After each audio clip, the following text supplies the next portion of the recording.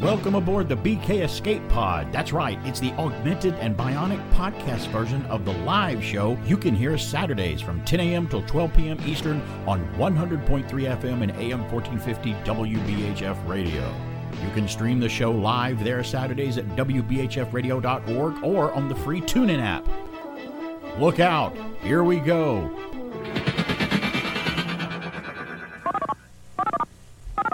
Hello there, this is BK on the air, here to tell you that if you hear the telephone number, please don't call, because this is a rebroadcast. Any questions? Yeah, I got a question. Does Barry Manilow know that you raid his wardrobe? I'll give you the answer to that question, Mr. Bender, next Saturday. Don't mess with the bull, young man. You'll get the horns. Stand by to receive our transmission. No, you only have to just wait a scant week for me to come back on the air if you are waiting, or you're the type that goes, oh no, it's been a week. Is he back on the air? Yeah. So I know we do a lot of news and a lot of sports and a lot of local community reporting Saturday here at already? WBHF. Oh, Is that time for that again? reminds me, you got to take the trash out. Did they still retain him as an employee of that radio station? Yes, they did. I'm still here. They haven't Guess thrown they me didn't on. get my letter. They haven't thrown me off yet. Hey, write all the letters you want. Like I say, good or bad, I like getting the response and the press or whatever I can get. I do want to. I got to tell you something. By the way, I want to start off today, and we got a lot to cover on the show today. I've got an inventor who invented a vacuum cleaner that vacuums up Lego pieces. Wait till you hear what it does with them. It's really cool. They're remastering one of my favorite movies. It's a Star Trek film. If you're an Uber user or Lyft, have you ever used Uber or Lyft? You ever use either one of them Yes, yet? I have. Okay. The only time I've ever had to use, and it was Lyft that I used, is when I would drop my vehicle off for service, and they'd go, okay, you need to go back anywhere, we'll take you, and it's for free. We just provide that. And it was a Lyft driver, so I've done that 3 or 4 times doing that. I have a list of the best and the worst Uber stories from Uber. This is really good. Had to clean some of these up, by the way. I can't wait. On this day in history, we've got a lot of that. Birthdays coming up on the program.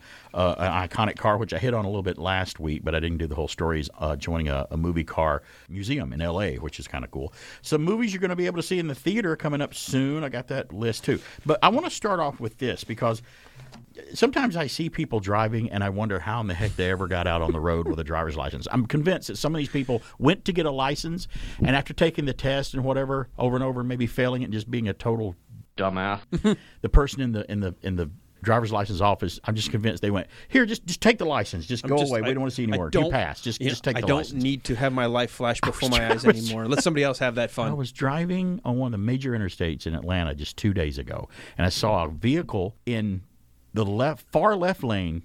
You know, you got 5 lanes of interstate. Just imagine 5 lanes, far left lane.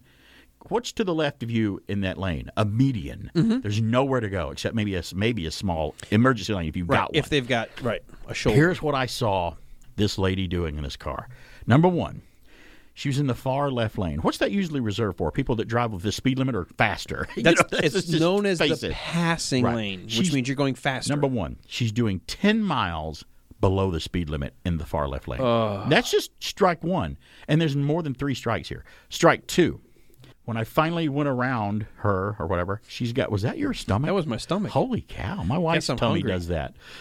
It needs more than coffee this morning. Got a rumbly in my tumbly. I'm good. Do you have some honey? I love it. I love it when Tommy Lee Jones, as the general, says that to Zola at Captain America. He's like, he gives him the steak and the glass of milk, and he's like, it's not poisoned. Eat it. We just want you to tell us some information. And he doesn't eat it, and he starts eating it. And he's like, you got a rumbly in the tummy. That's what he tells him. A rumbly in my tumbly. But yeah, this vehicle was 10 miles under the speed limit. Number 2, she was wearing a mask and a face shield in the car. Number 3, it goes on. When she finally got out of that lane and moved over to the second to the left lane where I could pass her, I did finally go by her, she had closed the car door on whatever clothing she was wearing, and it was dragging the ground on the pavement. So she's going to have a really dirty corner of her sweater or her dress or whatever the heck it had. That's another strike. And here's the next one. Oh, my gosh. Her gas flap was open, where she put fuel in her car. It was the gas door was open, and the gas cap was still on one of those little plastic Dangling? things, and it was going. it was just the wind was blowing it around. So that's a person that, number one, I'm never going to ride with, and I just don't want any interaction with. She had so many strikes against her. That was a classic example of just clueless. Yeah, you no want to talk idea about what's going on. People that walk around with a particular fog around their head nonstop. Oh, hers was pea soup fog. It was like 2 feet. It was so thick. Even the ghosts of John Carpenter's flick said, "I ain't going there." There's nothing. First of all, nothing in there worth getting. She scares us. We ghosts are scared of her. We don't want to have anything to do with her. So I found that interesting when I passed by that person on an interstate in Atlanta this week. It just amazed me. Couldn't believe it. Did you ever do that thing when you were a kid, or at least where like you would do like the hand motion of like almost like it's a monster, like what's this? And you're like, yeah, it's like it's a brain sucker, and then you go on someone's head, you know what this is? It's a brain sucker starving. There's nothing. There's nothing up here to eat. Freaking going up. That's exactly when you tell me about people like that. I'm like, that's exactly what that joke was for. Is like my brain eater's gonna die. I always got this. You hold your hand out with your fingers just pointed down. And I always got this in school, and people thought I'd never heard it. I'm like, I've heard that 50,000 times. They're like, what is this? It's a brain eater. Yeah, they're like, no. They would hold their hand up like this with their fingers up, pointing up. Okay. They're like, what is this? I'm like, I don't know. It's your hands with your fingers out. He's like, no, it's a dead one of these. And he just turned the hand over where it looked like fingers are pointing downwards. I'm like, oh, great. Like I haven't heard that before. I act like I hadn't heard it because I just told it wrong. I had to change it. But, hey, it's been a long time since elementary school for me. It has. It's been a long time. Hello there. Long time. Obi-Wan, there's a name I've not heard in a long time. Is it? Did you do that all the time when you use the phrase long time? You have to follow it up with a long time. I do all the freaking time. All the time. I did. I'm like, I haven't heard that song in a long time. A long time. My wife looks at me like, why? Never mind. It's just an Obi-Wan reference. Or when the number, it didn't come up a lot, but when the number 94 came up, I would do the same 94. Thing. It's like, what is it? Docking Bay 94? 94.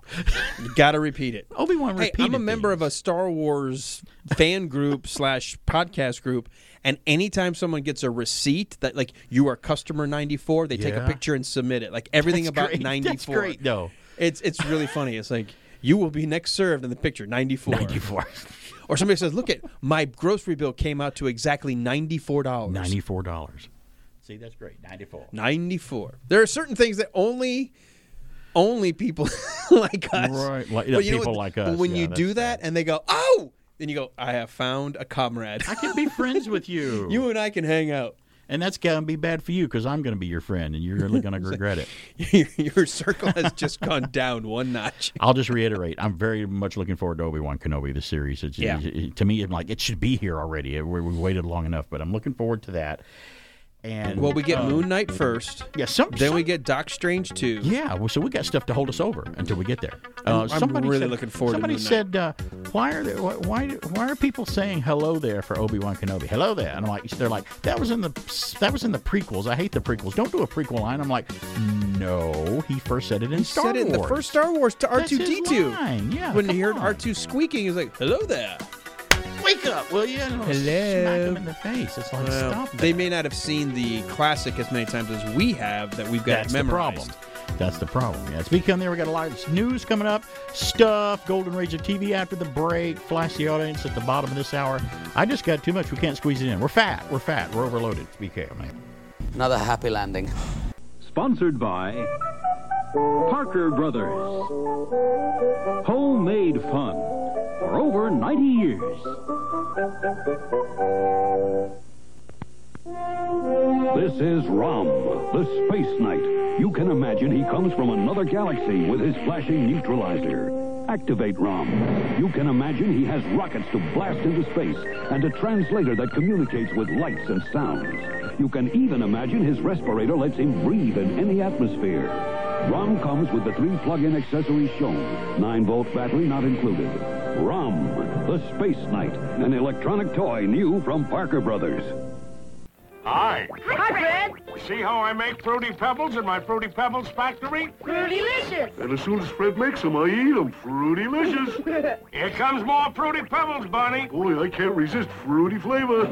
What's so funny? Barney. What? You're eating up the Fruity Pebbles as fast as we make them. Oh, but Fred, post-Fruity Pebbles cereal's part of a balanced breakfast. Barney. They're fruitylicious. Why, you... Yabba dabba fruity-doo.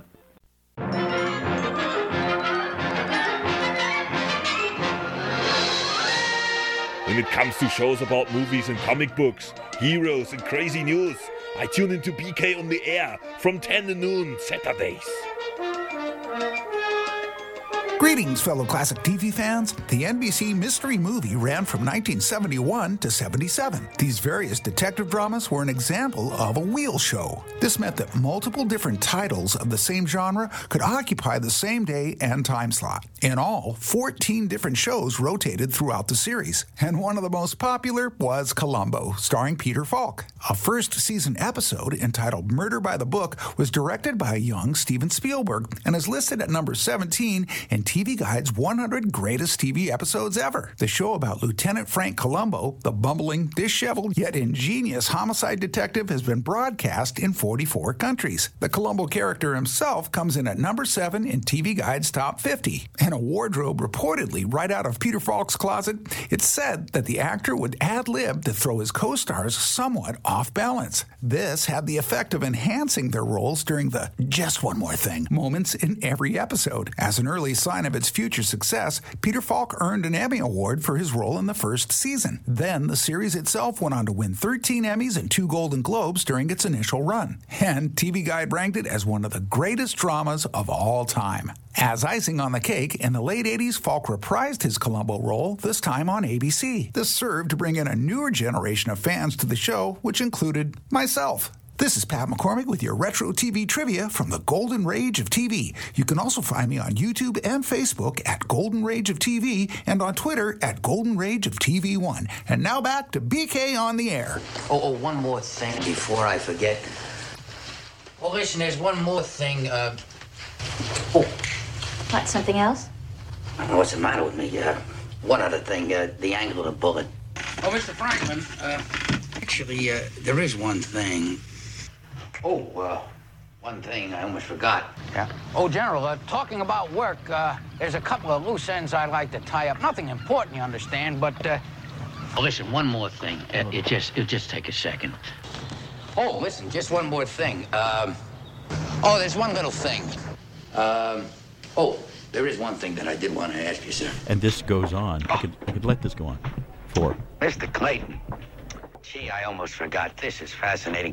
4 minutes of a compilation, and there's more. That's not all of them. One more thing from Columbo. Talk about an iconic character from my childhood growing up. My mom used to love watching Columbo. I think my dad did as well, but it was always like that Thursday movie mystery night or whatever. It was Columbo night. Yeah, they split it up from different shows. It had the opening where the camera, like there was a silhouette of a person walking with a flashlight. Yeah, there's NBC mystery movie. And every now and then it would flare into the lens, and then it would... And I remember that opening, and it would show sort of like silhouettes of the different kind of, well, what movie are we telling? Are we going to tell this story or this story? It's either McMillan and Wife or McCloud or Columbo. Yeah. Whenever it was Columbo, I was like, oh, I love this guy. I never understood the formula as a kid.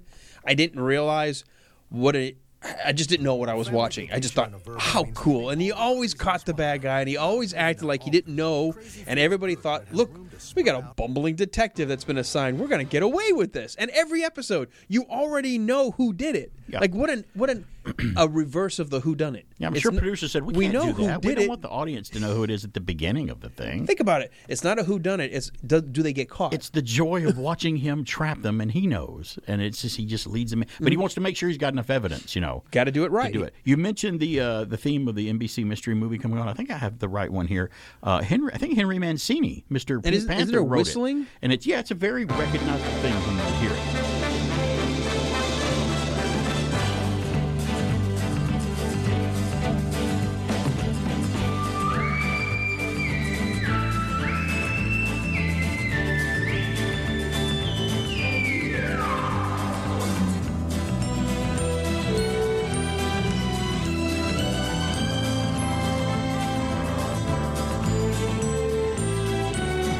gone back in time listening I'm to that, 7 Alan? years old. I'm sitting in my family's living room. That's right. Or, excuse me, family room for where the TV was. NBC Mystery Movie TV intro. And on our console wood piece of furniture that had a tube stuck in it, that was our Giant TV. wood that was made out of used tank parts. And it probably was, for its time, considered big. I think it was like a 21-inch or 24. It was a pretty big. Rock Hudson and Susan St. James as Macmillan and White. That's Macmillan and White one. Or there, it could so very there you well go. be that being 7, it could have been a 19-inch and it looked huge to me. But I just remember it was a big. Because I had a little 12 or 13-inch black and white TV in my room. I did too, yeah. And so, but the one in the family room was color. Right. It was color. And oh, by the way, winters in Detroit, what was great is it would glow warm from the back with all the vacuum tubes that would come to life as it came up. Heat. And boy, that room got warm. Yeah. Oh, you had the fire in the fireplace, you had your TV in the corner, and popcorn and some blankets, and watch a movie. Wasn't that fun? Back in the day, we didn't really have to use a fireplace or heater. They're like, turn on the television. It'll warm up this whole room. Just this room. It'll just warm up this room. I was right. I looked it up just to make sure because I really don't want to try to give away false information on the show. I do it out of ignorance and Eric will stupidity call us on sometimes it. and error. But yes, Henry Mancini wrote that theme. Think how much music that guy has written at his point.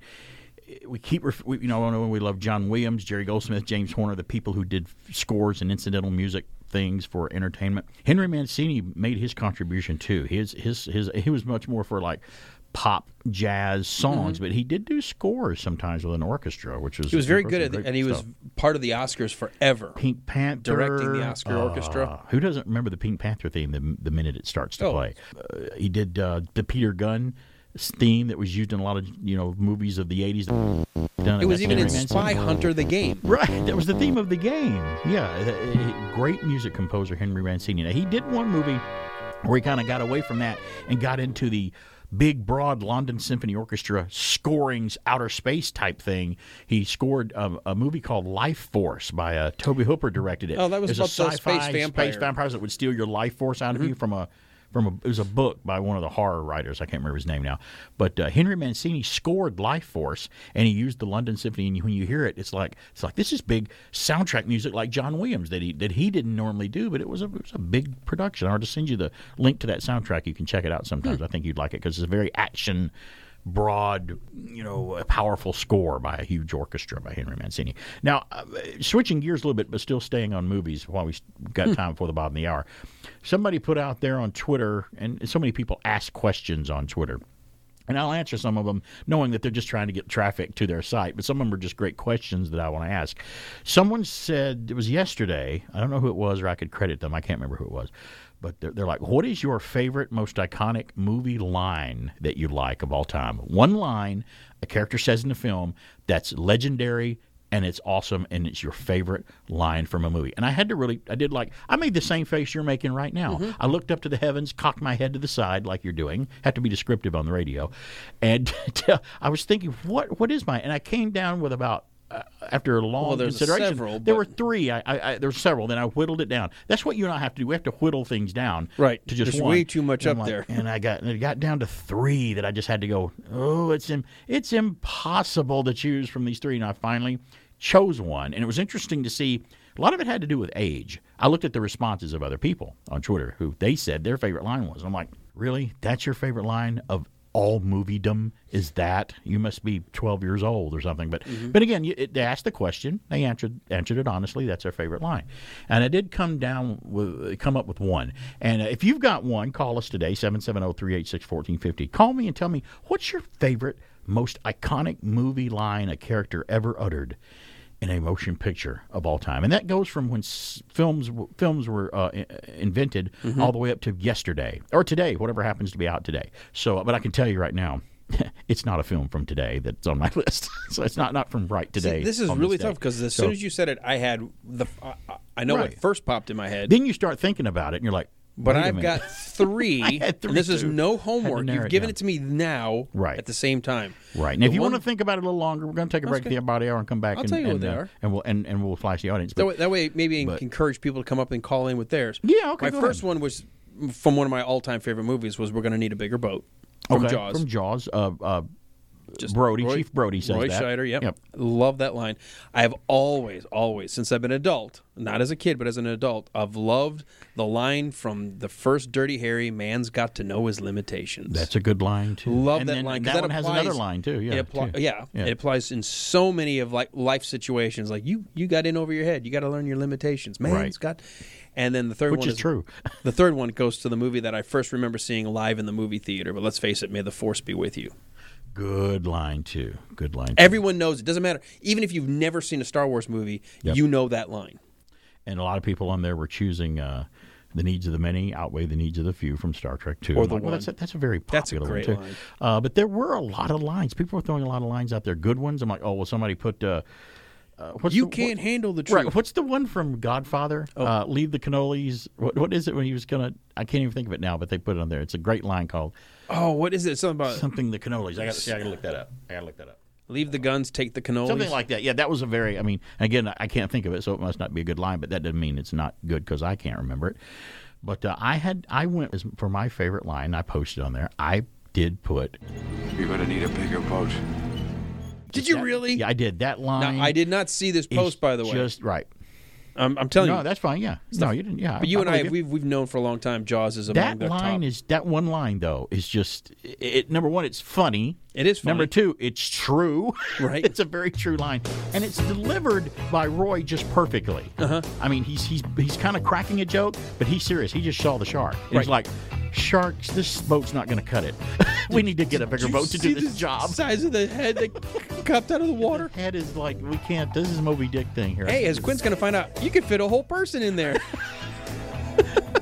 He's a 20-footer. He's 25. 25. 3 tons of them. He's 2 tons of them, yeah. That's a big fish. Yes. So, yeah.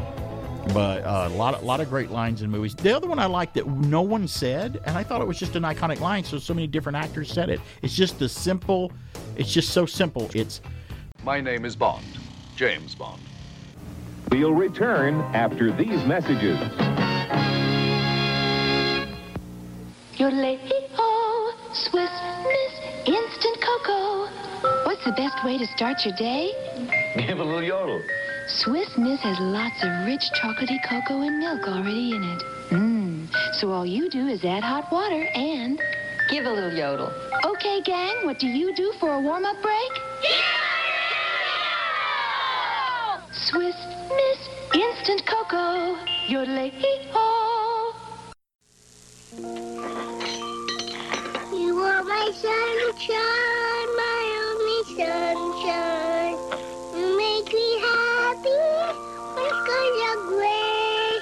You never know, dear, how much I love you. Everyone loves French's, the one and only Sunshine Mustard.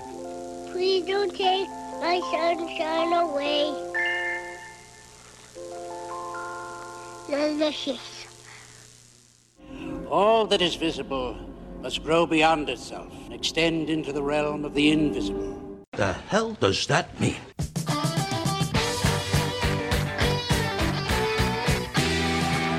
And now, back to a guy who has no idea what a call of encroachment means, but he knows what roughing the listener is all about. It's BK on the air. That's right, we're back. It's BK on the air here on AM 1450 and 100.3 FM, WBHF. We're having a wonderful time training and moving to downtown Cartersville right now and blocking everybody's way, but that's okay. Every time they go by the radio station, they blow the horn really loud. I think there's a level of loudness that they just turn it up to 11 when they go by, so that way you can hear it. Everybody's like, how come I hear a train every now and then?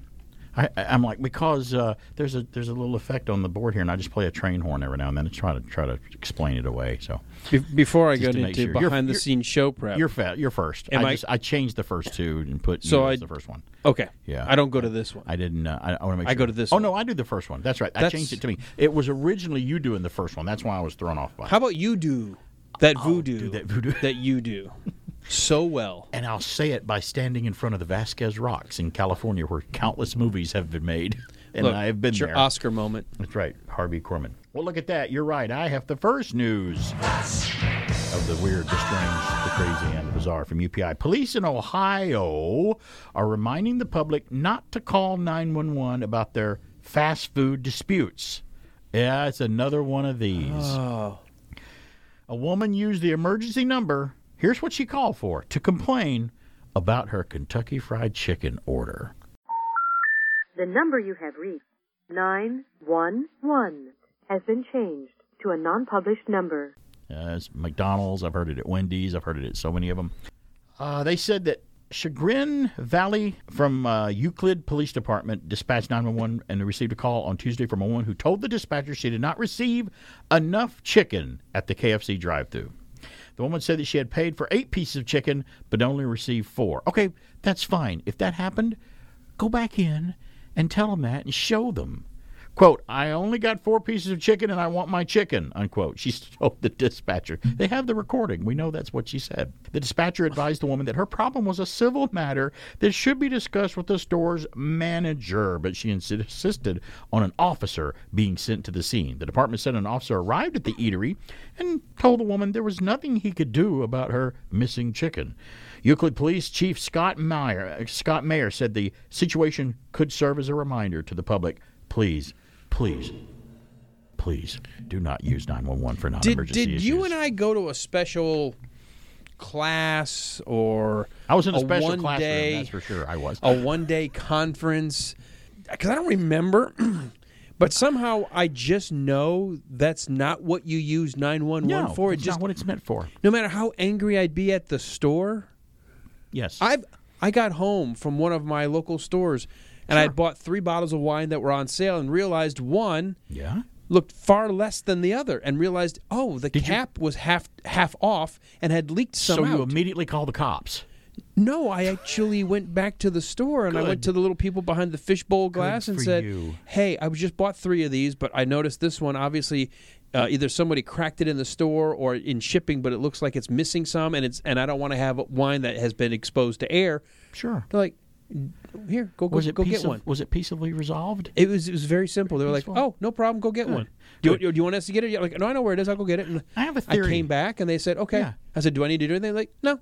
Like, I don't need to re-ring this up or like, no. It was resolved. Now, granted, I did have to drive back to the store. But I could argue that I should have paid attention before I left. There's a group of people out there I like to call the Beatles Screamers, and I think I've talked about it before. Beatles Screamers are the people that you see video of at the Beatles concert or any gathering where there's a celebrity, where they are screaming to the point of passing out. They're screaming. They're mobbing the tour bus. They're just running. They want a piece of those people, and they're unreasonable and they're crazy and they're fanatic. There's a type of person, that's a type of person that I have never been and will never be. I don't care who I meet. I'm not going to be a person that's just an over-the-top, panicky. I would equate that lady as a screamer. She probably screams at concerts and tries to rush the stage because and when they get if they're screaming to get to the celebrity, what are they planning on doing with them when they catch them? What are they going to do? I call them emotionally unhinged. That's what I mean. The unhinged. Those people scare me more than any shark, bear, or snake that people exists. Who are mentally unhinged, they don't care what they do, and if they want to go after you or they feel like they've been wrong. Yeah, there've been movies about that. Oh, yeah. Single white female. They're good at hiding it too. You don't know it till they do it, till they snap. Sometimes they're really calm up to that point. What was the movie? Or they call 911 about their chicken food. What was the movie with Glenn Close and Kirk Douglas? Fatal Attraction. Yeah, Fatal Attraction. Yeah. Michael Douglas. Talking about, this is just a thing among colleagues. Just wink, wink, nudge, nudge. And then it turns into, wow, I got on the bus to Crazy Town. Misery with Kathy Bates. Misery. Oh. These characters, these people, they scare the heck out of me. And that someone would call the police on a wrong order at a restaurant, I group them into the Beatles Screamer group. The emotionally unhinged. All right, I've got the next news. This coming from UPI, a California police officer called out to wrangle an escaped donkey, said the animal surrendered due to being intimidated by the officer's mustache. Is what? His mustache. It was intimidated by his mustache. Okay. Must have been. Was it like Tom Selleck? I don't know. The Redding Police Department and officers said officers Brian Berg and Cameron Hooks were summoned to the Quartz Hill Road neighborhood when a fugitive donkey named Kevin. Fugitive. I like that. You call it the boy's name. Yeah. Hey, Kevin. Was spotted running loose in the area. Berg said there's a word missing here, but Berg said the 4.5-foot tall donkey didn't put up much of a fight. So there I was, Berg told the Record Searchlight newspaper. I get there and he's looking at me and I'm looking at him. His ears are pinned back and thinking about running, but like most people I deal with, he saw the mustache and he just said, I give up. I get it. Okay. Berg and Kevin turned out to be Berg said Kevin turned out to be a nice donkey. We had some great help with the neighbors helping feed Kevin apples. Berg said that helped the situation. Kevin was returned to his home, the officers then said. I get it. So if whatever officer happened to be standing there at the time, it would have done the same thing. They're just joking. Likely. This guy had a mustache. The Tom Selleck stash. Very few people pull off the mustache. I got to tell you, that's a very hard thing to do. Just the solo stash. Most people come out looking like they're wearing a raincoat, ready to jump out from behind a bush. I've pulled off a mustache quite a bit on stage years ago when I didn't have one. I got off the stage, pulled it off. Had to have it on for the role. You're right. I had one time, part of a comedy. Ended up being stuck to her butt. It was kind of funny because it was supposed to. Tell me that sometime. Gentleman and a Scoundrel. I got the next news. Bum, bum. An ultra rare pay copy of 1939's Marvel Comics #1 sold for more than how much, Dr. Evil? $1 million. You're off by about a 1.4. It sold for $2.4 million. Wow. That is Marvel Comics #1 with a Human Torch. He didn't turn out being, I don't think, the Human Torch we know today, but it had the flaming Human Torch guy on the front. The auction site... It was a hot seller. Cosmic Connect, it was. It burned the guy's hands when he touched it. A rare comic book which features the first appearances of Namor the Submariner and the Human Torch. It's an android precursor to the well-known Human Torch that we know. Sold for $2,427,777 .65 after 33 bids on this thing. The comic book published by Timely Comics back in the day, which later became Marvel Comics, is known as the pay copy because it contains annotations by publisher Lloyd Jacquet revealing how much was owed to the book's contributors. I didn't know that there was such a thing. The pay copy of Marvel Comics #1 has changed hands multiple times since being discovered in a filing cabinet in the 1990s, where they found this thing just sitting there. Why couldn't it be in that filing cabinet that I bought from the thrift store? That sure would be great. I don't ever have that kind Now, of it was sold for $227,000 in 2010. Stephen Fisher, the chief executive of Comic Connect, said the buyer in the most recent auction wished to remain anonymous, but he described the collector as a man in his 40s who lives outside the United States. Isn't it ironic? It was only 200,000 12 years ago, but around 12 years ago is when the Marvel Cinematic Universe launched. Boom. And bada boom. Think about that. In 12 years, you go from $250,000 to $2.1 Cha-ching. million. And a lot of people are doing that right now. They're noticing what movies are coming up. They're buying Doctor Strange comics. They're buying other things, thinking that Searching they will through shoot their up. attic. Hey, Some Ma, of you them- still got all those comic books I used to collect? No. They went out with the trash a I long threw them time away. ago. I figured you were a grown adult now. Gave them away. You are acting so weird and immature. Attention, Superman fans. Superman glasses are coming to Taco Bell. That's right. Taco Bell is offering Superman glasses. With exciting scenes from the movie. There's 6 of them. Every time you buy a medium-sized Pepsi-Cola, you can buy a Superman glass. But supplies are limited, so hurry down to your Taco Bell and start your own collection of Superman glasses. Superman glasses, now only at Taco Bell. Chocolate is scrumptious when it crunches. That's why I love Nestle Crunch. Chocolate is scrumptious when it crunches. That's why I love Nestle Crunch. The blend of Nestle's creamy milk chocolate with crunchies tastes just as good as it sounds. Chocolate is scrumptious when it crunches. That's why I love Nestle Crunch. It's okay if you don't understand what he's talking about. He probably doesn't either. It's BK on the air on AM 1450, FM 100.3, and online using the TuneIn radio app. Hey, we're back at PK on the air here, having a good time as usual. I want to remind you through Flashback. You okay? Sure we are. Okay. Yeah, I'm fine. Flashback Cinema. You ever want to see older movies in the theater? Well, you could see Harry Potter and the Goblet of Fire, but that was March 20th and the 23rd. But Sunday, coming up tomorrow, you can see Blade Runner, the final cut on March the 27th and March the 30th. Just go to flashbackcinema.com and check it out. And if you don't go see it in time, it'll be lost like Tears in the Rain. There's another good movie line. That it's whole more of a monologue, but it's really good. It's so good. You know, it was a lot longer initially. Yeah. Oh, I'm saying just the end of it. Great movie line. There's a lot Fantastic film. Well, you want to keep doing this? Because I've got the next news. You do. We got extra news flashes. We got some really good ones. I couldn't ignore all these. This one, you spoke to my kid in me. Although I didn't have the Pong, I did have the 2600. But an original prototype for Atari's home Pong video game system was auctioned off for more than $270,000 and came from the collection of the Landmark Games creator. It was the original one, though, right? The original one. It was a prototype. Yep. Oh, prototype. Okay. RR Auction, based in Boston, said the home Pong prototype, which featured a finished Pong chip in a prototype circuit board in the base and then a hand-carved wooden mock-up for the Pong system on top, sold for nearly $271,000. The design was in the Sears Telegames version of Pong in 1975 and Atari Pong Model C100 in 1976. The prototype came from the collection of Alan Alcorn, who created Pong, one of the first video games in the 1970s. The auction included a letter of provenance. Woo! Hello, I just booted up. Signed by Alcorn. In 1975, Atari had managed to become dominant in the coin-operated entertainment business and moved on to build video games for the home market. We had to get Pong running on a simple chip of silicon so a product could be built at a price consumers could afford. Hold on, I'm playing Pong. Sounds stimulating, that little against it 2-bit sound chip, not even 4-bit. I'm playing against the computer. Oh, he got me. Oh, there, just go back. All right, back that way. Hold on. Back. Slip past me. How can something slip past you going that slow?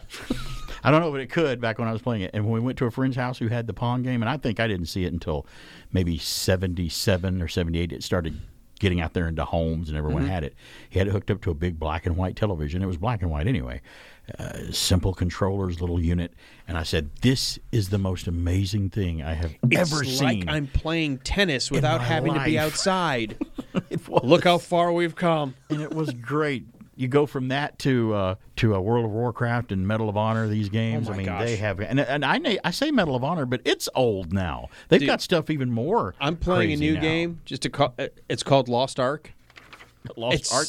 Lost Wow. Ark. It is phenomenal. It's so much fun. That is awesome. Well, we got a lot of them. We got a few more. I've got another news. Long way from the outlaw day. Yes, from UPI. Ceres Therapeutic, a biotech company, has opened a donor collection facility to collect something for cash in Arizona. Now, keep in mind, they're called Ceres Therapeutic. They're a biotech company. What do you think that they want to collect for cash in Arizona? Hair samples. No, try again. DNA. No, it's not DNA. Something a lot more simple, very simple, just about as simple as you can get. Spit? You're close. Go a little lower. A little lower? Blood? No. A little lower and to the rear. Oh. They want poop samples. Really? The company operates Good Nature, which has set up shop and is asking for donations of poops so it can earn donors up to $25 to $75 per example.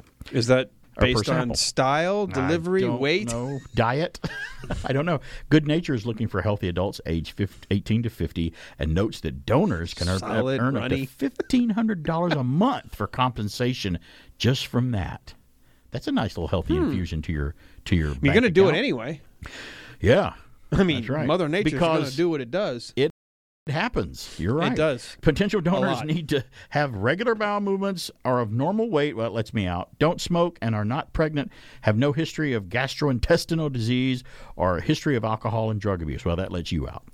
Donors must also abuse. Well, that's a matter of opinion. It didn't say use. It said abuse.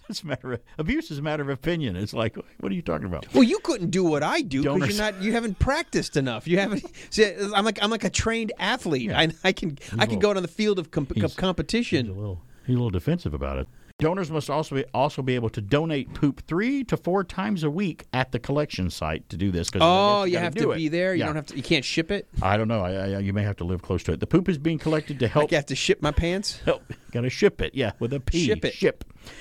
The poop is being collected to help lead to future developments in gastrointestinal infections and disorders. Ceres Therapeutic is a publicly traded company that operates out of Cambridge, Massachusetts. Poop collection programs are also available in Irvine, California, and Cambridge. You know, my luck, I'd do a couple of those, and all of a sudden I'd get a letter, we need you to come in. Like, what? You're like, what?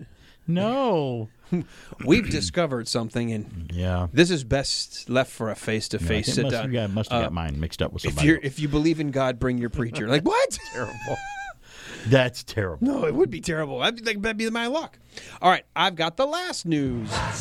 Aw, I go back to my state. That's right. I saved my it home just state. for you. I'm a Michigander. See why I changed the order of these? That's fine. I like it. I go to Michigan here. A Michigan restaurant attempted a Guinness World Record for St. Patty's Day by mixing up 550-gallon mug of Irish coffee. It's some coffee that even Alan Sanders couldn't conquer. Just get me a garden hose, put it in there. I'm good to go the rest of the day. Siphon it out. First of all, it's coffee. Second, it's Irish. It has some additives to it. Wait till you hear it. Might have a wee bit of whiskey in there.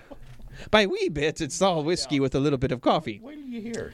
Hofbrau's in Interlochen unveiled the giant mug on Facebook and said it would be used to hold the world's largest Irish coffee. The eatery set about attempting the record Thursday afternoon, mixing together 69 gallons of Tullamore Dew whiskey. That's a lot of whiskey. That's a lot of whiskey. 412 gallons of coffee from Traverse City-based Highland Grounds Trading Company, 190 pounds of brown sugar, and 69 gallons of cream. Wow. Max, that is a big cup of coffee. Max McAllister, Hofbrau's general manager, said the restaurant has been planning the record attempt for more than a year. He said he has been in contact with Guinness World Records, and evidence from Thursday's event will be submitted to the organization for official recognition. Well, we'll have to hopefully do a follow-up. Because you got to be official. It has to be official, but that... And I wonder if they did that after they made it, took the pictures. Did they then sell for the rest of the day? I don't know. Because what do you don't want to wait. I mean, just the whiskey alone. Do you know how much that would cost? 69 gallons. Forget the coffee. It's that's what would make it expensive. Is the whiskey in there? 69 gallons. I could probably do that. Interesting. There was a news not in one day. News flashes back to back. One about poop and then one about coffee right after that. So hey, did you hear that thing that coffee's going to help you live longer? No. How's it going to do that? That's the latest. Well, you know how everything comes and goes in vogue. 2 to 3 cups a day keeps you living longer. Yeah. Just 2 to 3. Just 2 to 3. Forever. Not going past Well, they didn't say what size the cup was. Is it a cup like an actual measuring cup? Because I guarantee you I drink more than a cup. It's a cup of I drink coffee. a mug. By the way, you may have to reel me in with a rod and reel here in a little bit or hit me with a tranquilizer dart because I noticed in the break room today, because I drink decaf. The only thing that's available back there today was the black 8 o'clock super. Did you have the Italian roast? I had a cup of the Italian roast. No wonder you're awake. Or just let me go and just I think laugh you're doing watching well. me. You're doing great. I'll sound like your first day at WSB if I'm not careful. Sorry, everybody, welcome to the WSB. I'm Al Sanders. I'm sitting here and I'm enjoying myself.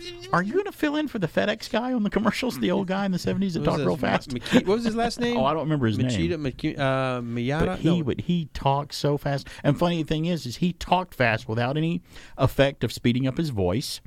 He constantly did it without any interruptions and mistakes, and it's an art. It's a fantastic. I do play those spots of him on the podcast sometimes. I always equate him with the Micro Machines guy. Yes, he was very fast too. I have that commercial on the podcast too, which reminds me, you can hear this show as a podcast. I turn it into one after I go off the air, and I take the local commercials out and put like that Micro Machine commercials in there, or the FedEx commercial, or old Burger King jingle spots, or just all kinds of stuff. I got so much response to one commercial I put in the podcast not too long ago. It's that fun Tootsie Roll song that kids sing. Tootsie Roll song. I got people going, oh, my, like you do sometimes. I can't believe I haven't heard that in like 30 years. Right. I can't believe it. I love that. Well, that's why I put them in there. Mm-hmm. And you can hear it on Spotify, Anchor, YouTube, and SoundCloud. Listen to just search for the BK on the Air podcast. I'll remind everybody as we creep to the top of the hour, let's go through a few more movies that will be coming out. Tomorrow, again, you can see Blade Runner, the final cut. But the final cut version, which is really good. tomorrow and March the 30th, Wednesday, March 30th. On Wednesday, you can see Blade Runner. Listen to what you can hear coming up. Are you an Alfred Hitchcock fan? Go to flashbackcinema.net. You'll be able to see Rear Window with Jimmy Stewart on Sunday, April 17th, and Wednesday, April the 20th. If you're an Alfred Hitchcock fan, go check it out. Now, Fathom Events has their own. That was Flashback Cinema. Fathom Events has their own bunch of movies that are on the horizon. Turner Classic Movies will host on May the 29th, which is, when is that? That's like in a couple months. I'm sorry, next month. Yeah, May 29th, Wednesday, June the 1st, and Thursday, June the 2nd. It's the 45th anniversary, 45th of Smokey and the Bandit will be on the big screen. Get to go and see it unedited with Jackie Gleason. You haven't seen it that way in a long time. In theaters in September, check their website out, Fathom Events. It's the 40th anniversary of Star Trek II, The Wrath of Khan. It'll be in the movie theater. And on its 40th anniversary on September the 25th and other dates, just check out Fathom Events.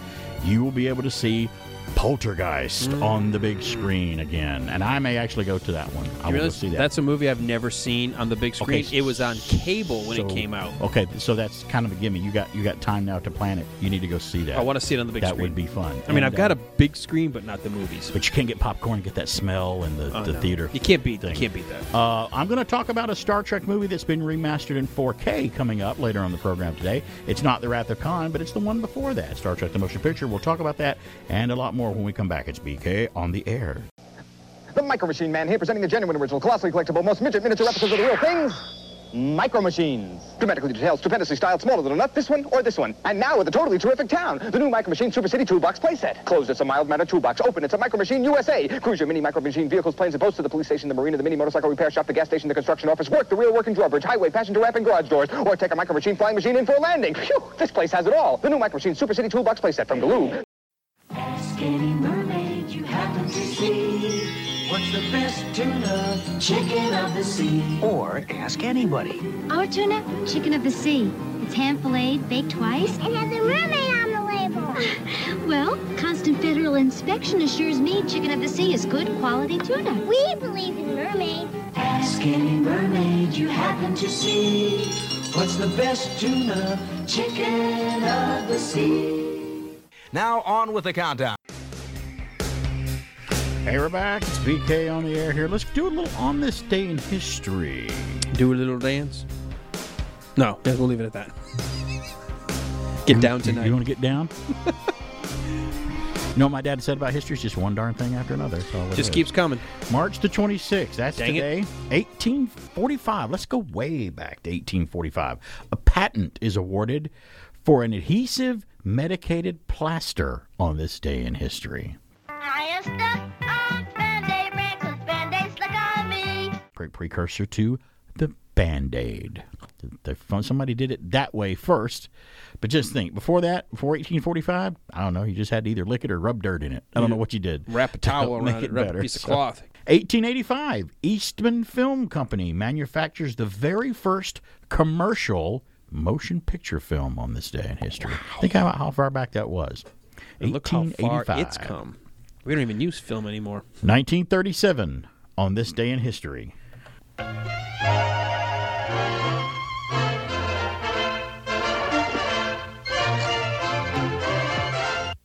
right, if you didn't know what that was, you've been living under a rock for a long time. 1937, spinach growers of Crystal City, Texas, erect a statue of Popeye in 1937. That's a long time ago, and he was already popular at that time. What's his name, the guy who eats spinach, Alan? Pie. In 1969, little television history here, Marcus Welby, M.D., starring Robert Young and Thanos' dad, James Brolin, debuts as a TV movie on ABC prior to becoming a weekly series, Marcus Welby, M.D. I remember when the title sequence of Marcus Welby would come on as a kid. After the sequence was over, I'd watch it, and then I turned it. That was a show I just wasn't interested in as a kid. Marcus Welby. Robert Young, who starred as Marcus Welby, was on Father Knows Best. That was a show in the 50s sitcom. 1971, a very huge and portly actor playing a detective premieres on CBS on this day and ran for 5 years. 1971. Can you remember who the big fat detective is I'm talking about?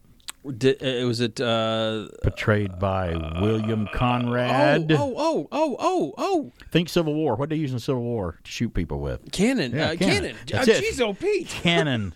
I know, it's the first thing. The second thing that goes is your memory. I can't remember what the other ones are. Somebody started getting top TV ratings in 1971 as well. I'd reached the age of 14 and I hadn't started courting, and my mum was getting worried about me. She says, Dad, it's time you told him all about the birds and bees. He says, the birds and bees, and he sat me on his knee. He says, now, remember Uncle Joe at that picnic a while ago where we went off into the woods with Auntie Pat? And now I chased old Riley's daughter, and what happened when I caught her? I said, yeah. He said, well, birds and bees does that. Dad works very hard indeed. Well, he got 10 kids to feed. Well, 10 and 7 nights to be precise. And we all wear hand-me-downs. And as I am the youngest and the others are all girls, it ain't very nice. Benny Hill, the Benny Hill TV show, was starting to get huge ratings and really take off on this day in 1971. And he went in syndication over here in America, much more popular in every other country than England. Than in the UK, yeah. Believe it or not. They thought he was a bit too... I ran into a cashier at Target one day at a department store, and she was like, thank you for shopping at Target. I'm like, oh, you're from England, obviously. She's like, yeah. And I'm like, no, tell me why no one likes Benny Hill in England. She's like, well, how old was she first? Because she was probably in her early 60s. Okay, and so she would have been aware of what you're talking about. He's a bit cheeky. Bit cheeky? I didn't like that. I'm like, but you like Monty Python? Really? What's going on here? Two different types of humors. Monty Python was more clever, I think, but get pretty racy sometimes, yeah. I mean, yeah, they got away with stuff. 1976 on this day in history, Wings, the group, that group Paul McCartney was with. He was with a group before Wings. Hardly consequential at all. Released their Wings at the Speed of Sound album, and I thought it was a fantastic album. Was released on this day in history. Birthdays. Today is someone's birthday that we lost back in 2015, but today is his birthday. Most illogical. Of all people, he should have known how the computer would perform. Of course, the M5 itself has not behaved logically. Please, Spock, do me a favor, and don't say it's fascinating. No. But it is interesting. And when he said, it is interesting, McCoy just rolled his eyes and walked away like, oh, I can't believe it. Leonard Nimoy. Birthday today, Spock, Star Trek. He's in Mission Impossible. Born in Boston, Massachusetts. He died in 2015. I still... Not the film franchise, but the TV show. Yes. You know what's funny about that?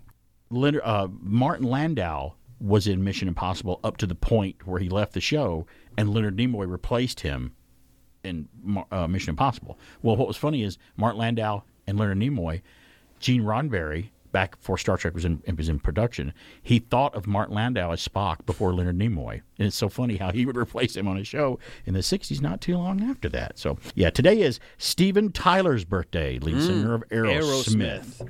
And Father of Liv Tyler. You know what? I heard he was such a nice guy. He's nothing like his public persona or whatever, the wild rock and roller. There's video of him on a plane where there's a little girl behind him, and her mom recognizes who he is, and he turns around and he's talking to them just as nice and sweet as he can be on that airplane, giving them autographs and taking pictures on the cell phone with him. He was just so nice to them, and I don't know why it's surprising, but it was nice. It's nice to see that when a celebrity does that, and Steven Tyler looks like he might be one of them. Although he's gotten to the point where he kind of looks like your aging Aunt Mildred. He kind of does, doesn't he? It's like, is that what? What is that?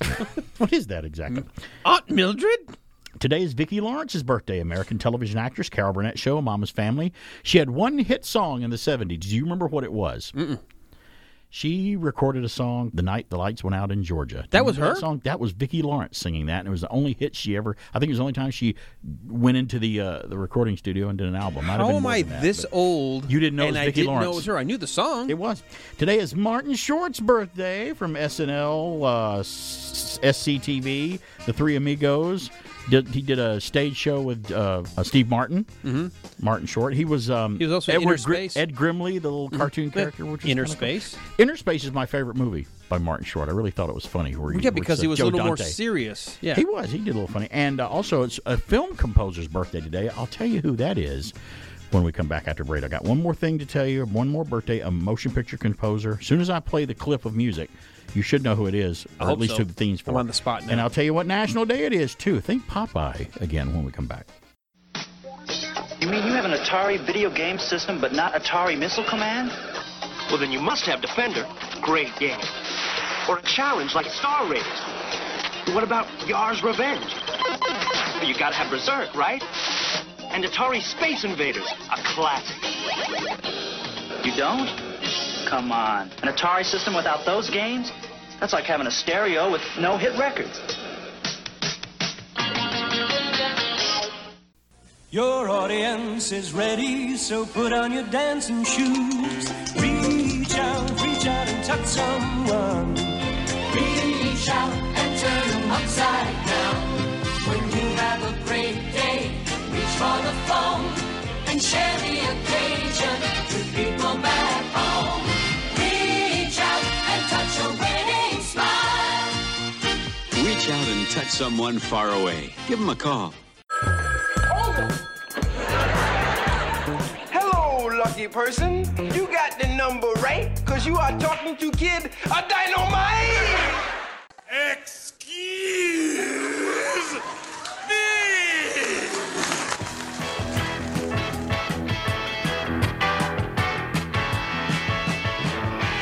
It's okay if you don't understand what he's talking about. He probably doesn't either. It's BK on the air on AM 1450, FM 100.3, and online using the TuneIn radio app. Hey, that's right. We're back. It's BK on the air here. I want to remind you, if you can't hear the station locally, WBHF 100.3 FM and AM 1450, you can download the free, if you want the free one, TuneIn app for your mobile device or smartphone. You can also get the Radio Garden app. You can hear us on 2 different apps if you want to tune in if you're not near our signal. And if you've got a signal and got either one of those apps, or you can stream us at WBHFradio.org with a computer or a laptop. If you got a signal with any of that, you can hear us anywhere in the entire universe. In the world. And beyond. I mean, we've been broadcasting the multiverse. We don't know that we're not. We sound a little different, but yeah. I think we're a vegetable talk station in the multiverse universe. Welcome to Carrot Talk. Which is a whole lot more entertaining than this show, some people would say. So, yeah. Hey, we're talking about today in history. It's March the 26th. And I would like to squeeze in something here.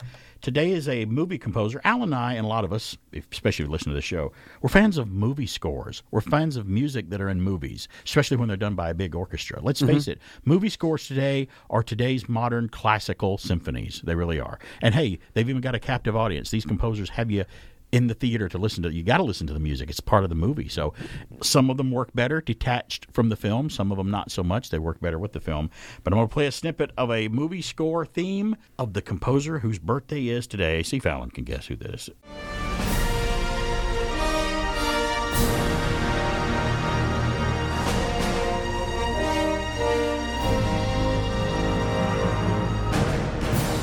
Think of what it is and who it goes my to. first thought when it first started was, what's the name? Rocketeer. Kind of like that, yes. Not the Rocketeer, but that's a great theme by James Horner, though, yeah. But when the Good themes theme. came in, it was like, is that Captain America? But you know what's funny? It's funny you should say the Rocketeer, because the guy who directed this film that goes with directed the Rocketeer. Joe Johnston. Yes, that is the theme to Captain America for Captain America, the First Avenger. And they do play that theme in his later movies when he shows up as an Avenger. They'll play his theme there, too. So Alan Silvestri's birthday is today. And one of the present greats who's now becoming an old-timer now. I mean, I remember when he was new. I remember going to a theater in the early 80s. I think it was 84 or 83. I can't remember when it came out. And he'd been working a while, like on Chips, the TV show, and some things before that.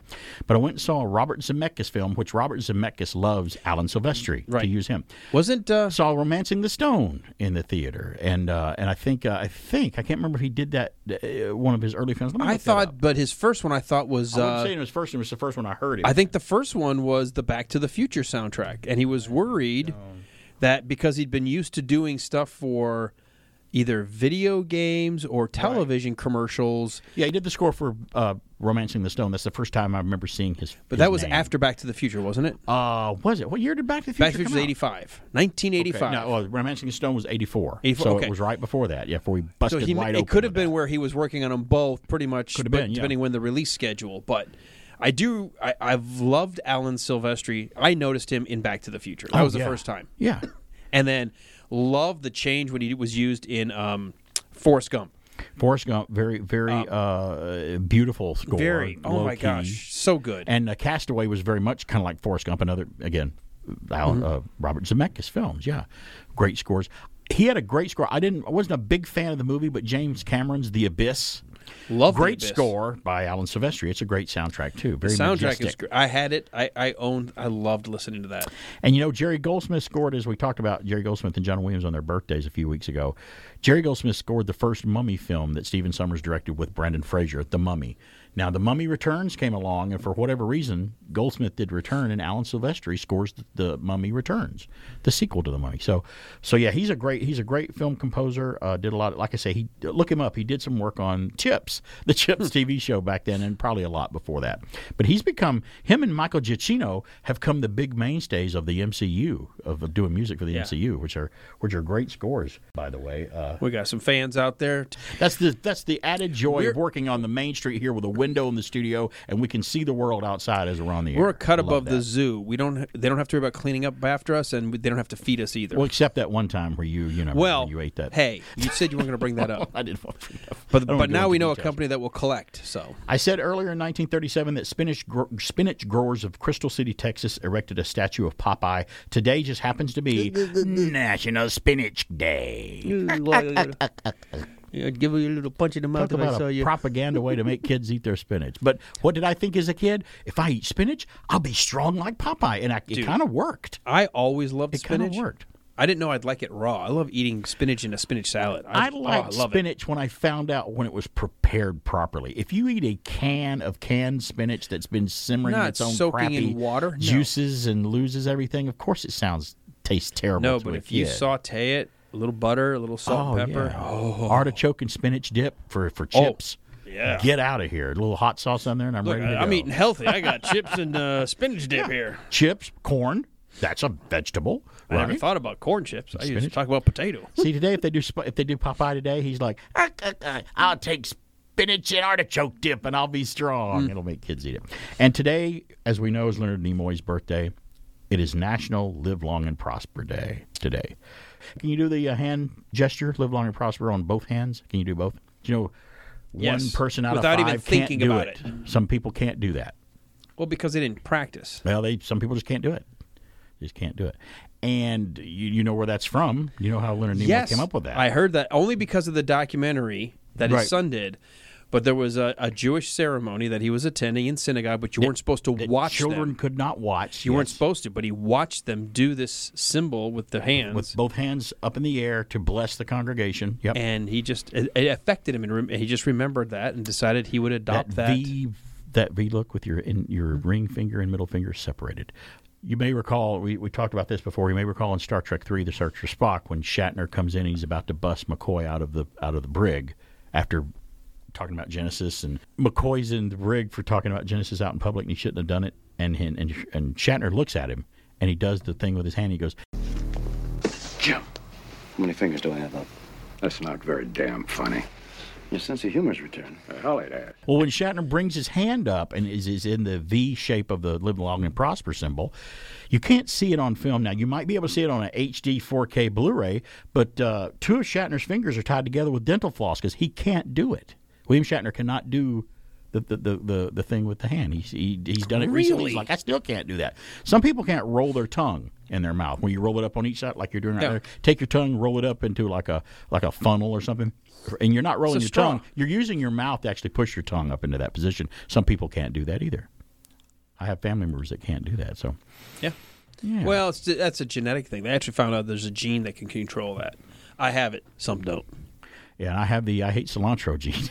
Too. I can't stand cilantro. I can't. It's amazing. You taste soap, and I just taste. I just can't. It tastes weird. I mean, it has a unique flavor. There's no doubt. Well, about that's it. for sure. But I don't taste soap. I like it in. I like it in Mexican stuff. I don't like it just in general. Right. I mean, it's got to be very specific. This is going to kill you because you love it so much. I don't care for avocados and guacamole. Don't care. Just never cared for it. We are no longer friends. No, I'm just kidding. Oh, wait a minute. I like salsa, though. I like everything. You know what? I didn't everything else. think I'd like guacamole for so long, but then we had it freshly prepared and done with the lime juice, salt, and pepper, like the right stuff in the right order. Right. And I was like, why have I not eaten this? And then I've had some where it's just like, okay, this doesn't taste. Yeah. But we actually make it at home and love it. And me and my better half, we both do not like raw tomatoes. That's just a defect of some kind. And I know it's a fruit, yes. It is a fruit. But I can't handle it. But I love I like them cooked. I like marinara sauce. I like ketchup. I like tomatoes in every other form except its raw form. And for me, give me a tomato sandwich in the summer on a slice of lightly toasted bread, little mayo. I'm like making me sick. Homer Simpson. I got drool. My mom would cut a tomato up, put some mayo on it with 2 pieces of bread, and just make her a big old giant tomato sandwich. I'm like, Mom, are you trying to make me throw up? You're trying to. I'm going to throw up right now. Good. I can't imagine how you don't like that. I don't like green peppers. I don't like green ones. I do not like them, Sam. I am. No, I don't. To me, if a green pepper, if you get it in pizza, and it's got 5 toppings, and one of them is green peppers. To me, the whole pizza tastes like green peppers, and I don't. They're like very that. strong. You got to be very careful how much you put on there. The effective taste. I like in the bell pepper family because my wife is the same way, where the green is just so much stronger. Yeah, I'll get the red or the yellow, which are a little more mild. Yes, they still have the bell pepper. I think I prefer the yellow family, peppers. Yes, but they're not quite as strong flavoring. But I kind of like anything that's cooked or baked or sautéed because the flavor changes. But I'm a big green pepper fan anyway. If you take onions and sliced up potatoes and carrots and put it in a foil it up and put it in your oven and bake those 3 together, and that roasted in the oven onion, carrot, potato comes out, it's just a nicest side dish to serve with like a steak or something like that. It's great. I'm getting hungry. Why are we turning this into food talk? I think I said it's a food talk for you talked Saturday. about food earlier on your show today, and you know something the wife and I decided to start doing, and I don't know why we didn't do this sooner, because we were trying to pull back on some of the carbs. We both love potatoes, and we were like, okay, we've got to pull back. We're making sweet potato instead of potato, but doing it like roasted, like we cut it up and put it in the oven. Yeah. Put a little salt and pepper, and then a little chili powder and a little cinnamon. I don't know why we have not been eating that. Is that good? Every time we want potato, instead of doing that, we're doing sweet potato. Holy cow! I mean, I knew I liked it. I just don't know why we didn't do it more often. It is so good. Well, we're going to take a break, but when we come back, I'm going to tell you about a Star Trek movie that has been remastered into 4K because they've never remastered it this way before. Top of the line sound, picture quality, Dolby Atmos. It has been really given the polished treatment for a release on Paramount Plus, and it's going to be released on Blu-ray, and it's going to be released in the theater. It's the first film, Star Trek: The Motion Picture. Some people joke and say it's Star Trek: The Motionless Picture, but I don't agree with that. I thought it was have a soft spot in my heart for that movie. It's very 2001 and majestic. It's BK on the Air. We'll talk about that when we come back. That's not very damn funny. We will return after these messages. You've got the look, I want to know better. You've got the look that's all together, working, playing, day or night. Jordache has the fit that's right. Jordache look. The Jordache look. Available at Bullock's. There's a new cereal in the neighborhood with O's and ghosts. Tastes real good. Ghostbusters. Marshmallow ghosts, fruit-flavored O's. Ghostbusters taste great with milk and juice and toast. A nutritious breakfast with the ghosts. Ghostbusters. Fruit-flavored O's. Ghostbusters. Marshmallow ghosts. Ghostbusters. What are you gonna crunch? And now back to the guy who can actually walk and chew gum at the same time. It's BK on the Air. Hey, we're back. We're BK on the Air here. I got a story from MovieWeb.com. I hit it on it last week, but I didn't get to the whole thing, and I put it up on all my social media. The Ghostbusters Afterlife Ecto-1 joins other iconic movie cars in an LA museum. I got the story. Peterson Automotive Museum will soon open its new exhibit showcasing some of the most unique and popular vehicles, motorcycles, and custom creations ever made for movies and television. Joining the new Hollywood exhibit, which is a continuation of the popular Hollywood Dream Machines, Vehicles of Science and Fantasy exhibit, which was the largest museum exhibition of sci-fi movie vehicles in the world. The new display branches out beyond the specific genre to incorporate a broad range of vehicles. Included in the space will be vehicles from the blockbuster Black Panther, the trilogies of Men in Black, and Back to the Future, and the Ghostbusters and Batman series of movies. Stars of the new exhibit include the widely popular 1959 Cadillac Miller Meteor, dubbed Ecto-1. That's what that vehicle was they used in Ghostbusters, the Cadillac Miller Meteor. Originally made as the rapid response vehicle for the cast of Ghostbusters, the converted ambulance made multiple appearances in the sequels to the original 1984 hit, including the more recent reboot, Ghostbusters Afterlife, which we love, by the way. Somebody asked on Twitter, what was the last time you cried in a theater? I said, Ghostbusters Afterlife. I teared up at one moment at the end. It was just... I did again. It was inevitable. When I rewatched it. I was like... It was inevitable. Oh, I was like, oh. Now, while Ecto-1 received updates to its appearance over the years, this display will be the original 1984 movie car that they used in the 84 film. Very recognizable, too, by the way. Another Hollywood vehicle makes its return in the museum is the 1981 DeLorean time machine from the Back to the Future trilogy of movies. There's something that's just interesting. I love seeing perfect reproductions. But when you actually get to see and touch or whatever and experience the actual prop that was used in the film, that really gets me right here. The producers originally chose the DC-12 DeLorean as the foundation for the famous time-traveling DeLorean due to its stainless steel construction and gull-wing doors, you remember. Multiple versions of the DeLorean time machine were made throughout the years for the two sequels, but this is the only one example appearing in all three films is this one. Other notable additions to the new exhibit include the Batmobile from Batman and Batman Returns, the intricate Moto Terminator motorcycle that appeared in Terminator Salvation, and the classic 1976 Ford Gran Torino with the big white stripe on the side from Starsky and Hutch. The TV show Starsky and Hutch. Now, by the way, if you want to go check this out, if you're out in California, you can find out more information by going to petersen.org. That Petersen, Petersen.org, and you can find out all about it.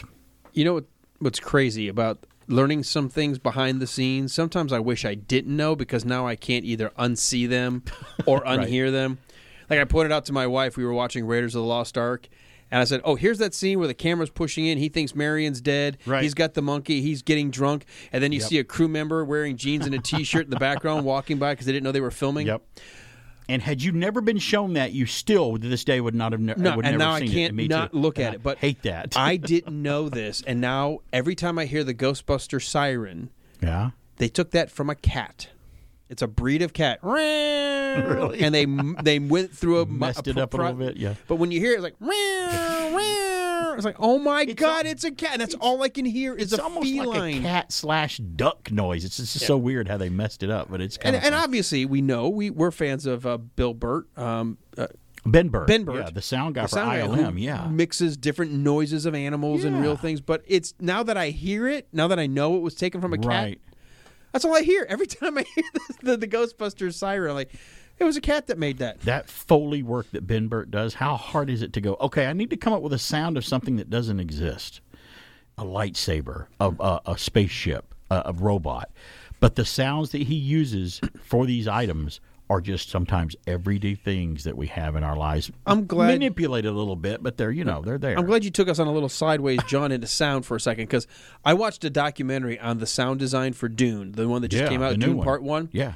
And Denis Villeneuve said that when he did other movies, including Blade Runner 2049, he realized some of the problem is waiting till post-production to show or get sound, because you got people working on stuff, but they haven't been on set. They haven't seen it. They haven't felt it. They haven't been. Right. And he said, I just feel like I should bring them in sooner. So good idea. Those guys have been on the set every day. He goes, we heard what it was like to hear actual sand blowing across the desert. Right. Yeah. We could hear what it sounded like. And so when he said, I want to capture this, we could go back. And he said, it wasn't like we were getting notes in a dry room. Right. We were, and he said, I think that's why our sound design works so well for the movie. And I would argue that sound design for Dune and 2049 is fantastic as well. Pretty incredible, huh? But the idea of bringing the people that are going to create that world, like, hey, we need to create sounds people have never heard, but they're still got to be rooted in the real world. Right. Why not? It couldn't hurt to have them come in and watch and find I guess out what's just going on. the tradition has always been, hey, you guys work in your sound studio, we'll tell you what we want, or we'll send you some dailies, you look at them. Cold, just completely cold. But yeah. And he said it was great because we could create stuff in conjunction and actually bring stuff to the actors while they're working. And so the actors can now say, oh, that's what it's going to sound like. When I'm imagining hearing the whispers of my ancestors, that's what they're working on, you know. Yeah. And it's a nice working together of that. Now, is that, I know Dune is nominated for several Academy Awards. Is sound design one of them probably? Okay, sound, well, I figured it was, yeah. Score. That's great. Adaptation from an existing work. It's amazing that the AT walkers, the giant metal walking things from The Empire Strikes Back, when they're walking, it's something simple like a cutting press sound of a big machine that cuts things, like whatever, and it's that pneumatic air noise, and he manipulates that, but it's just a simple piece of equipment that already exists.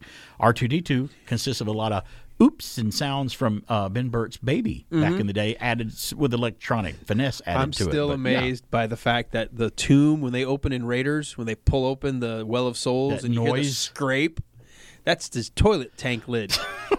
Ben's like, can't afford to go out and find a cave. But it sounds but great. Listen to this. It echoes in the bathroom. Yeah. It sounds like this grating rock on rock. Sound is everything. And I would tell people, if you're doing a podcast or something, make sure you pay just as much attention to the sound as your video and your camera. Sound quality. So you got to be able to hear and stuff. Well, I got one more little quick story before we do a big story after we come back from the break about a Star Trek movie that's been remastered. I want to do this one. This is from avclub.com. A genius inventor has made a vacuum toy that sucks up Legos. Wouldn't that just be a vacuum? And it sucks them up and sorts them. No. As he sucks it up, yes. Maddie Benedetto. That's pretty cool. Host of YouTube channel's Unnecessary Inventions on YouTube. This one's not unnecessary. I would say this is necessary. Has been wagging a noble war against Lego-related injuries. In the past, he created a pair of bespoke Lego socks that allow wearers to avoid hurting the soles of their feet when stepping on the blocks. And now he's gone a step further, by moving beyond the world of footwear and into the realm of Lego-specific home cleaning devices, creating a vacuum that sucks up the little plastic bricks from the floor and sorts them by shape as it vacuums them up. Benedetto says that he was inspired to pursue the idea by watching an episode of The Office where David Wallace tells Michael about his new exciting idea, a shop vac-style cleanup device that, quote, teaches kids how to pick up their own toys, unquote. Unfortunately, it was called the Suck-It. It's the name of that thing, and that was funny. Now, taking Wallace's cue, Benedetto modifies a shop vac by designing and 3D printing 4 canister inserts that filter Lego pieces by size as they're sucked up through the unit. He uses a transparent canister and improves the airflow so Lego blocks easily get grabbed up by the vacuum and move through the sorting layers with enough suction to get them properly sorted. So right there, and it's on his YouTube channel, Unnecessary Inventions. I will say again, that is a necessary invention. I love that. Now, if they can only come up with another one, a vacuum cleaner that vacuums up dog toys and bones, that may be bones that have been gnawed on the side or something like that. So I won't step on the bone you said you stepped on a bone once, didn't you? It was pretty bad. We'll be back.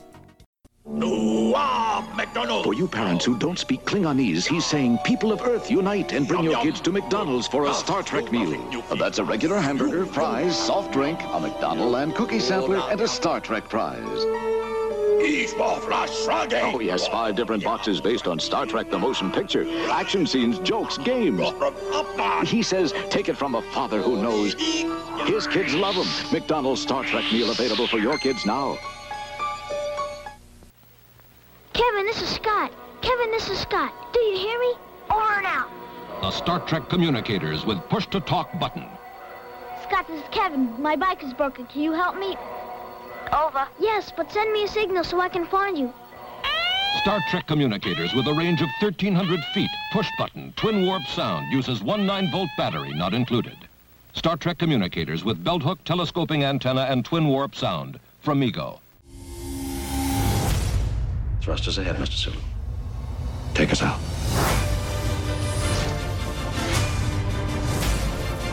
Mr. Spock. Every minute brings that object closer to Earth. I need you. I am convinced we are inside a living machine.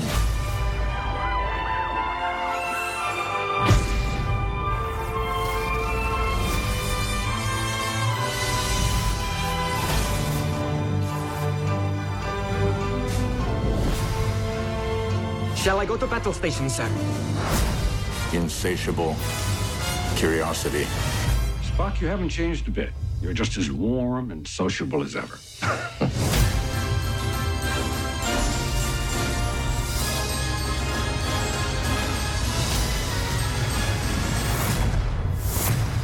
I hope we got this one off to a good start. I hope so, too.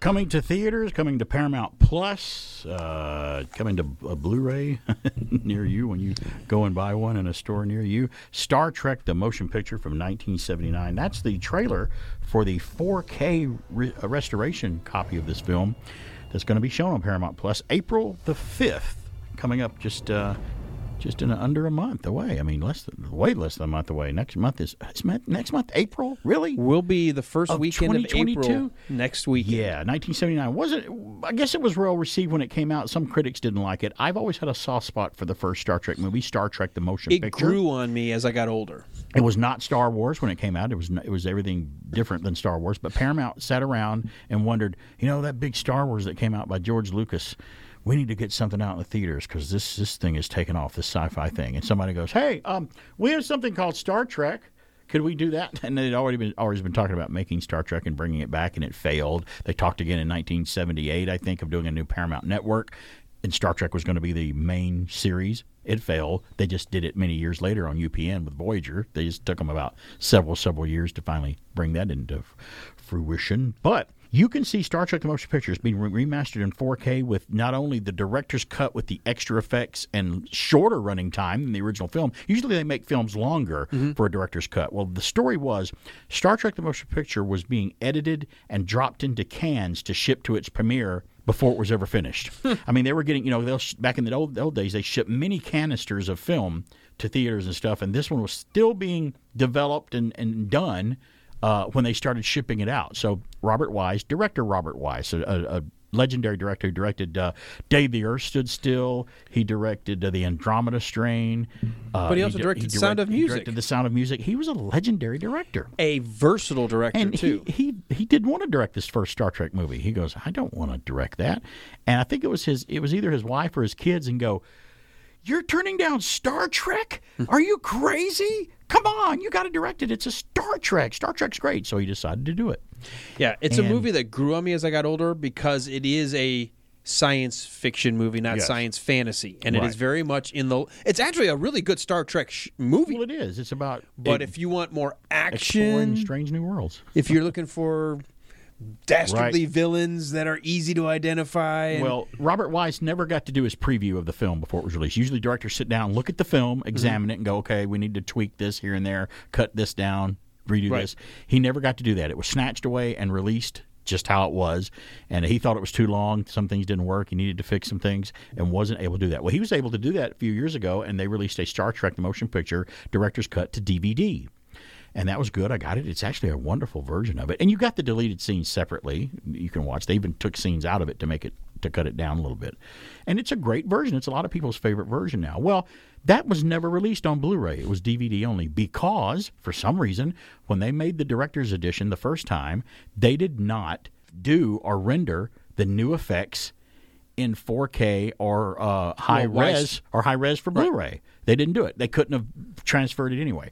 Now they've went back and just completely redone this film from its original negatives and sound and enhanced. It's not only the director's cut, but it's the enhanced director's cut that we haven't seen. So what I loved is, and I love when they do this, when they show you what it looked like initially and what it looks like now. Yeah. Just how clean the copy. The black now doesn't look a blackish gray. It's deep faded, black. Foggy, yeah. I mean, the color is vibrant. A lot without of the being matte lines stupid. have been removed. So clear looking. And the fact that they decided to go back and remix the audio, because that's the problem. A lot of times the older movies were only stereo. And a lot of these effects that you would want to have sound-wise didn't exist, but now definitely people want that. And to be remixed in Atmos surround, I will be buying this. Well, on they 4K. said lucky viewers will be able to catch this remastered edition on the actual big screen for a 2-day event thanks to Fathom Events, our friends at Fathom Events. Tickets will go on sale April the 8th, 2022. That's a few days after it premieres on Paramount Plus on the 5th of April. Theatrical release will be May 22nd and May 25th in May. So there's another older film that we're looking forward to. And I will see this because I will have never seen this version, and I don't have Paramount Plus, so I can't see it there. I can honestly say I never saw that in the theater. Well, maybe we should make plans to maybe go, as a group or something. It'd be a fun popcorn and then afternoon. We'll review it. Now we'll give even more dazzling recreation of the original intentions for gorgeous space vistas and other world and abstract sequences. Producer David C. Fine and preservationist Mike Matasimo both oversaw this restoration, with visual effects supervisor Darren Docherman returning to help guide the 6-month process they went through to do this. He said in a statement, Darren said in a statement, quote, "I couldn't be prouder and more thrilled to have completed the film in 4K. Paramount offered unprecedented access to the original elements and exceptional support, and the results are stunning. Utilizing the latest discoveries and innovations of modern film production, the Director's Edition delivers so much more today than was previously possible. It's an adventure you'll never forget," unquote. The home release for the motion picture promises to come with, quote, "extensive new and legacy bonus content," unquote. The exact details, which will be officially announced closer to a press release and when it comes out. So I'm hoping what they'll put on the new Blu-ray, if they do that as extras, is there was a lot of documentaries made about this show, like on Entertainment Tonight, 2020 on ABC. Remember that show that Barbara Walters and Hugh Downs used to host? They did a Star Trek The Motion Picture special about it when it was about to be premiered. There's a lot of stuff that you just couldn't see, a lot of making-ofs, behind-the-scenes stuff. And I remember that as a kid, especially like the focus on Ilea. There's this, bald chick. Right. And shaved her head. She was very emotional about losing her hair. Princess Kambata. The idea of changing the costumes, like trying to update it from the television show, make it feel more like you were in part of a military wing. Update the Enterprise, make it look more and the score. Modern. The score to me is still, and then obviously they used it for Next Generation. Another one by Jerry Goldsmith, so good. I just love that. Now, did you know that Star Trek The Motion Picture, when it was released in the theater, it was rated G? I got in 1979. It must be. I mean, what are we going to do?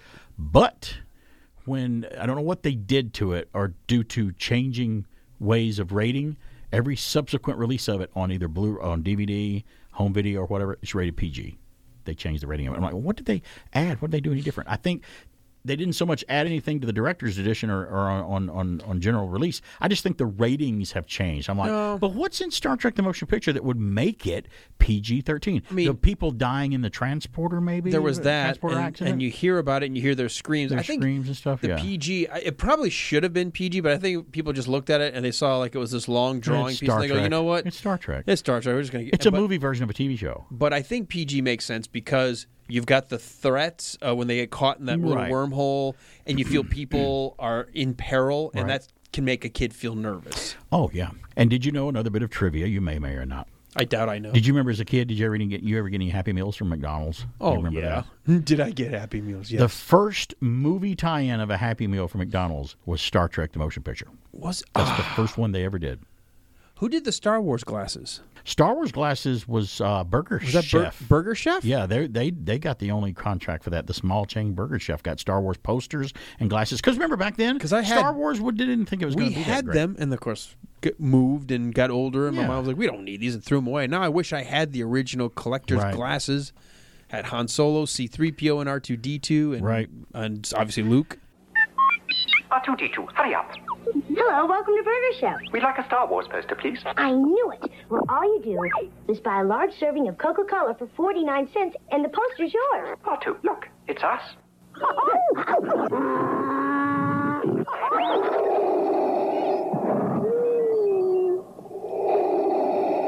R2, I think we'd better leave.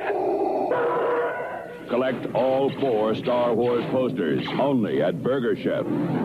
At the time when Star Trek The Motion Picture was filmed and made, it was the most expensive motion picture ever produced at the time. at, I think, $42 million. But it was released in December of 79, so it went over. It was a cusp into the 1980. So it released early December of 1979 is when it was released. I was just excited to see Star Trek return because I was such a Star Trek fan at that point, junior high school, watching it every afternoon on television in reruns.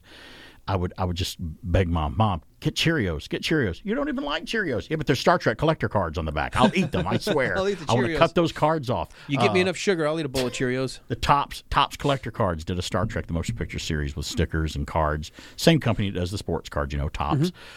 They did Wonder Bread cards, I think, or Star Wars did Wonder Bread cards, but there were different cards in your Wonder Bread than there were in Topps. I had a bunch of cards, Star Wars Wonder Bread cards, too, at one point in time. And make fun of Star Trek the Motion Picture all you want. All the merchandise from that film is incredibly expensive now because they didn't do a lot of it, but it's kind of rare now. Mego did figures for Star Trek the Motion Picture, 12-inch figures. They also did really small Star Wars size ones too. There's an Enterprise toy that came out that had a little dial on the top that you turn and the warp engines would come on, turn it up, and it would go down as you turned it down. Model kits. Just a lot of stuff came out for Star Trek the Motion Picture. I will tell you, my first model of the Enterprise was based off of Wrath of Khan. You had the Wrath of Khan box? I had the Wrath of Khan one that I put together that actually had, on the inside, before you snap the saucer together, had the little lights. Yeah. That's love great. that. First released with the motion picture.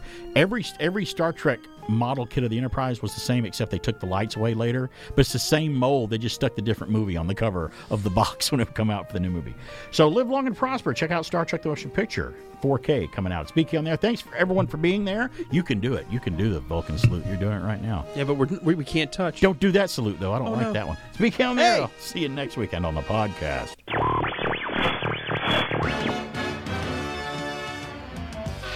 The train! Let's beat it! Come on, hurry! We can make it! Hey, stop! It's too late to cross! Hold up! That's a dangerous game you two were playing. Listen to your friend Chris. Those gates are provided as a warning to let you know that it's not safe to cross. We could have been hurt. Now we know. And knowing is half the battle. G.I. Joe!